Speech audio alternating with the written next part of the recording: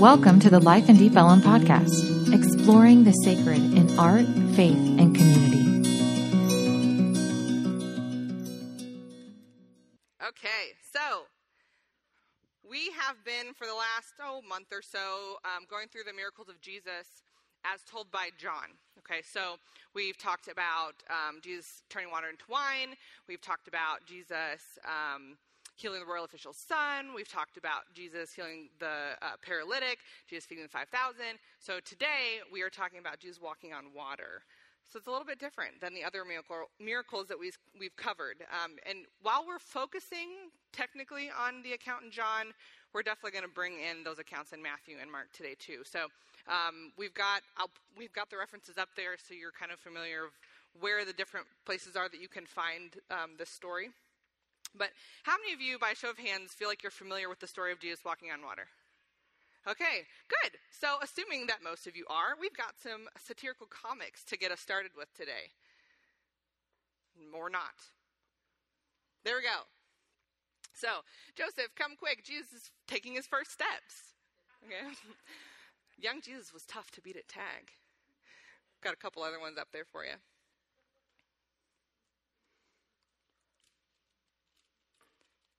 The downside to walking on water. And my personal favorite, which is not in John's account, but Peter finds his faith to be much stronger in the winter. Fun times. Okay, so in the Gospels, there are typically three words used to talk about miracles.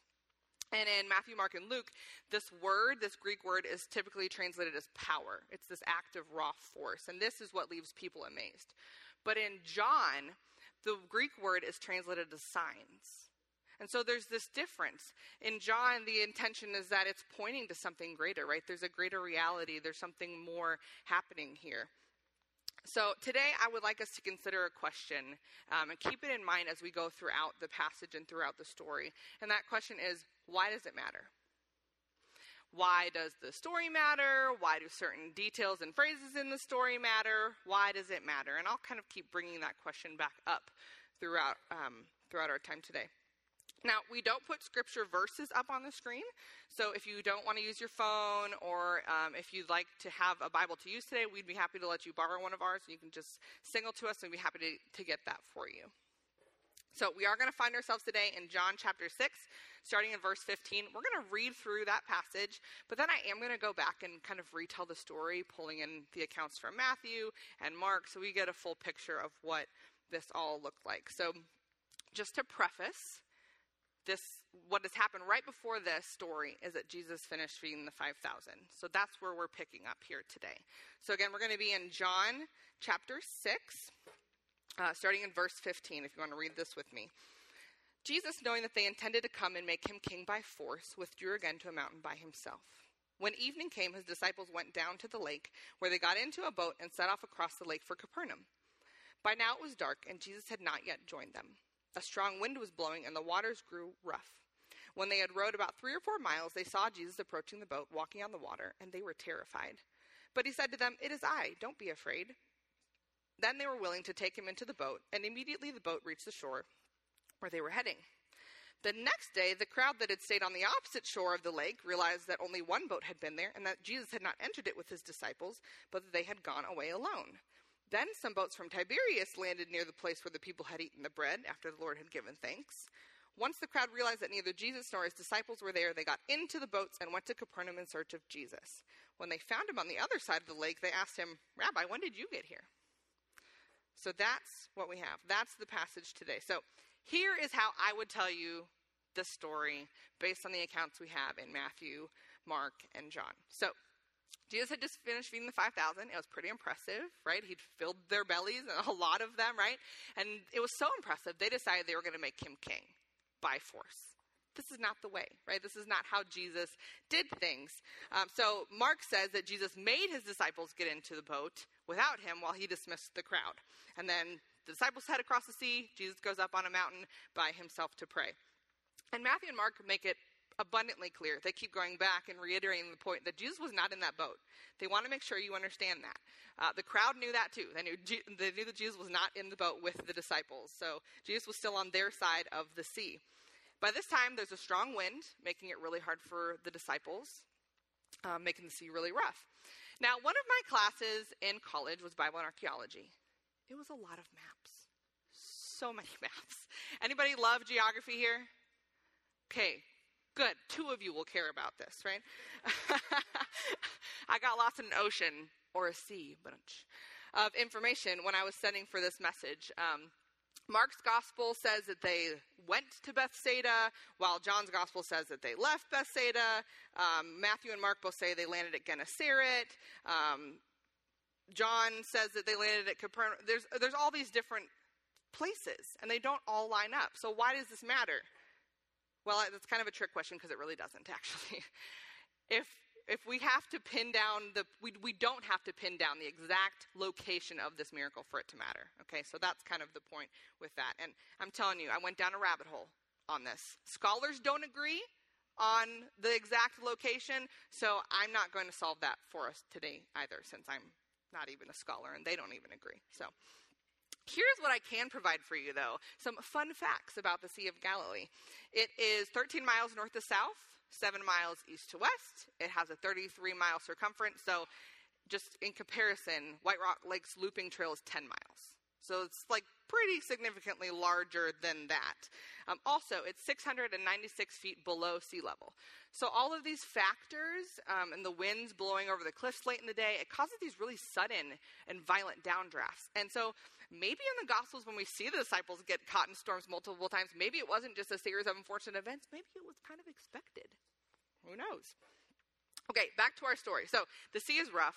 Mark says that Jesus saw that the disciples were making headway painfully from, I guess, his mountain where he was praying. So between 3 and 6 in the morning, when a lot of us, probably lost sleep last night, we just skipped 2 o'clock. They rode about 3 to 4 miles. That's what the Bible tells us. And Jesus shows up. And you know what Mark also says? He says that Jesus meant to pass by them. And the first time I read this, I'm like, Jesus made a mistake? Like, oh, rats, I missed my exit. Let me cut across 3 lanes of traffic and try to make it. No, that's just Texas drivers. So why does it matter? Why does this phrase matter, that he meant to pass by them? Well, we'll get to this in just a second. So here comes Jesus walking on the water. It's dark. It's between 3 to 6 in the morning. How did they even see him? The Bible doesn't really tell us exactly what they saw. So when I put myself in the story, I kind of imagine they caught something in their peripherals, right? They saw something in the corner of their eye, like when I'm walking down a dark hall or a dark street, and I swear I just saw something right out of the corner of my eye. And you can ask Aaron, my husband, what I'm like when I'm running on fumes. We have a 4-month-old. We also have a child with asthma. We have a 2-year-old. So we get woken up a lot. Lots of tears in the middle of the night. Me, not the kids. So I will tell you, though, the creepiest thing is when I'm already out feeding the baby and a form appears in my doorway. Any parents know what I'm talking about? You see the form. And I'm not even startled awake. Right? I was already awake, but it's just the form. And logically, I know it's my 2-year-old, but it's the presence of the form. It's enough to freak me out. Chills through my body. And if that's how I am, then surely the disciples were tired too, right? I mean, again, 3 to 6 in the morning, somewhere in that window. They've been rowing against the wind. They just fed 5,000 people, helped pass out food, helped clean up afterwards. They're double, triple exhausted physically, emotionally. And I don't see right when I'm tired either. So, again, the Bible doesn't tell us exactly what they saw, except that they freaked out and they said that it was a ghost. So the Greek word used here is translated as like spirit appearances or apparitions. So if we know this, then it's not necessarily like the disciples thought they saw like cute little Casper, right, a glowing little ghost, but maybe like an evil spirit. Ugh, that'd be kind of creepy. See out on the water if you think you see an evil spirit. So here the disciples are freaking out, and Jesus says, "Take heart, it is I, don't be afraid." Why does this matter?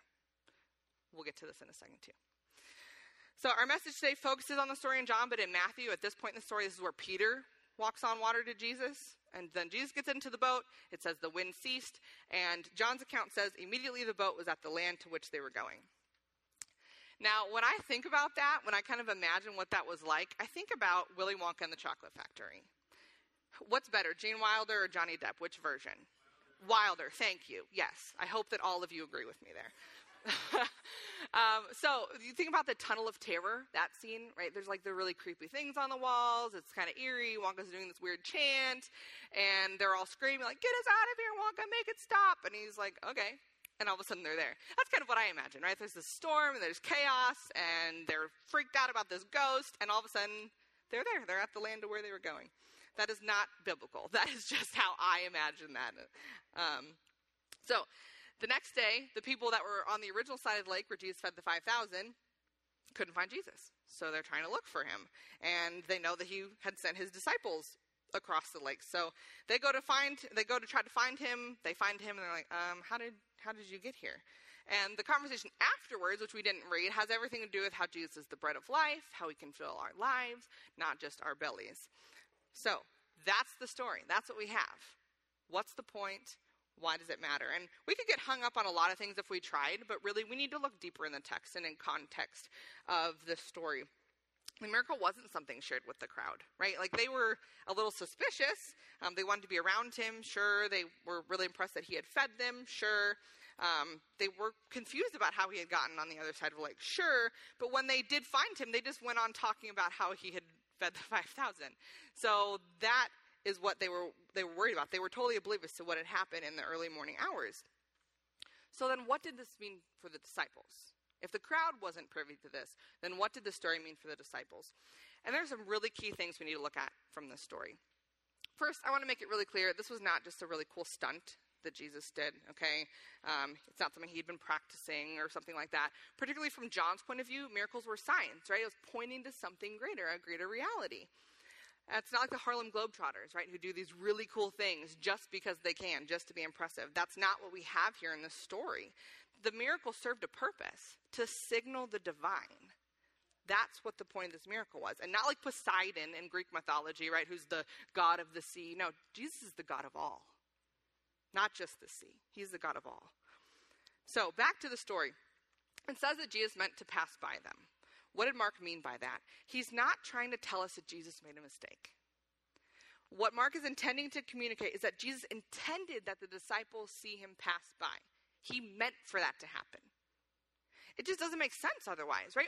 Why wouldn't he have just met them on the other side or just snapped his fingers and showed up in the boat? It doesn't make sense unless he meant for them to see him passing by. It just doesn't make sense otherwise. So to look at this further, we're going to go back to Exodus chapter 33, and we're going to read a bit in this. So if you'd like to turn there with me, you can. Exodus chapter 33, and we're going to start in verse 12. So Exodus 33, verse 12, and we're going to read a number of verses, then we'll jump a couple verses in chapter 34 as well. So Moses said to the Lord, "You've been telling me lead these people, but you've not let me know who you will send with me. You've said, I know you by name, and you have found favor with me. If you're pleased with me, teach me your ways, so I may know and continue to find favor with you. Remember that this nation is your people." The Lord replied, "My presence will go with you, and I will give you rest."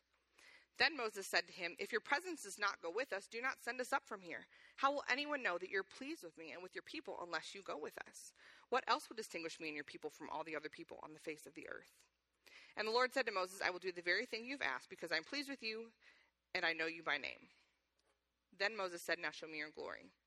And the Lord said, "I will cause all my goodness to pass in front of you, and I will proclaim my name, the Lord, in your presence. I will have mercy on whom I will have mercy, and I will have compassion on whom I will have compassion." But he said, "You cannot see my face, for no one may see me and live." Then the Lord said, "There's a place near me where you may stand on a rock. When my glory passes by, I will put you in a cleft in the rock and cover you with my hand until I have passed by. Then I will remove my hand, and you will see my back, but my face must not be seen." Then jumping to chapter 34, verse 5. Then the Lord came down in the cloud and stood there with him and proclaimed his name, the Lord. And he passed in front of Moses, proclaiming, the Lord, the compassionate and gracious God, slow to anger, abounding in love and faithfulness." This passage in Exodus with God and Moses echoes, or rather, the latter echoes the former. Jesus walking on water, passing by his disciples, echoes this incident with God and Moses in Exodus. How cool is that? right? And not only that, in Job chapter 9, which ironically we studied in Lent last year, Job says that God alone stretches out the heavens and treads on the waves of the sea. The same words here in Job are the same used in Mark's account of the story, which makes this undeniable claim to Jesus' divinity. So God passed by Moses, his glory passed by him, and Jesus intended to pass by his disciples, not as an accident, but very much on purpose. Also in Psalm 107, verse 29 and 30, he made the storm be still and the waves of the sea were hushed. Then they were glad that the waters were quiet and he brought them to their desired haven. Look at all those things from the Old Testament that are being tied together with this story, showing the divinity of Jesus. Okay, next thing we're going to highlight. So as the disciples are freaking out about this ghost, Jesus says, "It is I, don't be afraid." That's the NIV. Now, the Greek phrase, ego eimi, "it is I," is often translated as "I am." This connects us back to Exodus again. Exodus chapter 3, verse 13. Then Moses said to God, "If I come to the people of Israel and say to them, 'The God of your fathers has sent me to you,' and they ask me, 'What is his name?' what shall I say to them?" God said to Moses, "I am who I am." And he said, "Say this to the people of Israel, 'I am has sent me to you.'" And this connection becomes clearer as we see this phrase continue to be used. So like in John 8:58, when Jesus says, "I tell you the truth, before Abraham was, I am." It's the same phrase. So it's translated it as I in one place, but it's I am in another. So if we keep this in mind, we can rightly understand the New Living Translation's interpretation of this verse. Don't be afraid. The I am is here. Y'all, it gives me chills. Thinking about what that meant for them. That's really just incredible. So why does this matter? Jesus wasn't just saying, "Look what I'm doing." He was essentially saying, "Look at who I am. Look at me." So what does this story mean for me? Jesus isn't walking this earth. Pretty safe to say he's not going to be, hanging out on White Rock Lake or Joe Pool Lake or your preferred body of water later this afternoon. So why should this matter to us? Why does it matter? And this series, we're considering the idea of miracles and pondering in our own hearts whether or not we're ready for a miracle. Brenda has asked us that over the last couple of weeks. Are you ready for a miracle? And maybe, when you hear the term miracle, you have an ideal, miracle that you would like to see happen in your own life. Maybe something specific comes to mind. I know I have a few things that I would like to see happen in my own life. The thing is, the miracle we experience may not fill our bellies, like when he fed the 5,000. It may not heal our bodies, like when he healed the paralytic or the man born blind. It may not take away the pain of our loved ones, like when he healed the royal official's son. We may not get to walk on water like Peter, right? That would be cool. It may not end a pandemic. It may not stop a war on the other side of the world. But we might just see God. And here's the part that'll really knock your socks off. We don't have to wait for this miracle. It's already happened. It is happening. God has already revealed himself and continues to do so. The I am is already here. Already here. So the band's going to come, and we're going to start just kind of wrapping this up. A lot of pastors write their sermons on this miracle, but they focus on Matthew's account, which I mentioned has the story, or it includes where Peter walked on water, right? And we would like to focus on that for some reason. I personally think maybe it's because we like to be the star of our own stories. Yeah? And we think it'd be really cool if we could walk on water like Peter. Look what Peter did because he followed Jesus. And then we silently judge him because I would never doubt Jesus like that and fall into the water. Absolutely not. But newsflash, maybe the story's not about me. Not maybe, it's definitely not about me. Definitely not. Amy Gannett says in her book, Fix Your Eyes, the biggest mistake we can make in reading the Bible is to assume it's a story about us.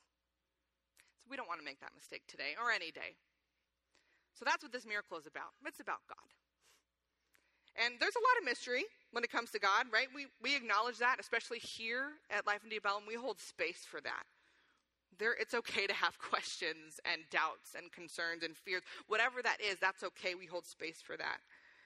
But while we may never truly be able to understand all that God is, we can rest assured that our God wants to be known. How do I know that? He gave us the Bible, right? His revelation of himself. Again, to quote the book Fix Your Eyes Again, and again it says, just because God cannot be fully known does not mean that he cannot be sufficiently known. Right? We have what we need to know God. In Hebrews chapter 1, it says that Jesus is the radiance of the glory of God and the exact imprint of his nature, and he upholds the universe by the word of his power. John also writes in chapter 1 that Jesus has made God known. So how do we know God? Seeing God, experiencing Jesus, that's the miracle. It's not about something cool we can do. It's all about who our God is. So don't just look at what Jesus can do. Look at who he is. Look for him. Look at him. Now, originally I was going to sing, but I decided not to. That's Miranda's job. That's her thing, right? But I'd like to read a couple of lines from a song by George Strait. Just walked down the street to the coffee shop. Had to take a break. I'd been by her side for 18 hours straight.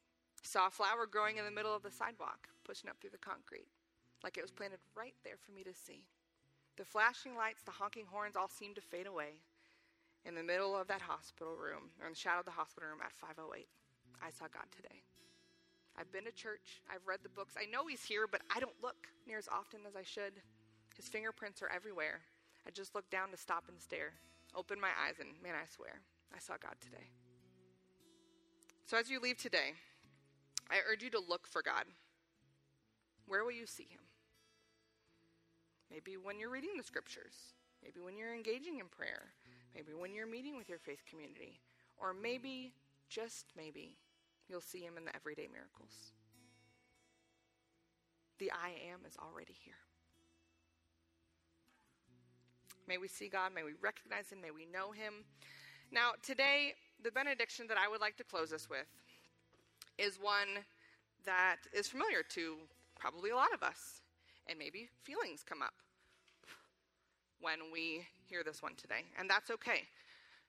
But it's so relevant to what we have talked about today that I don't feel I can do any other benediction. And it's from Numbers, chapter 6, verses 24 and 26 to 26. The Lord bless you and keep you. The Lord make his face to shine on you and be gracious to you.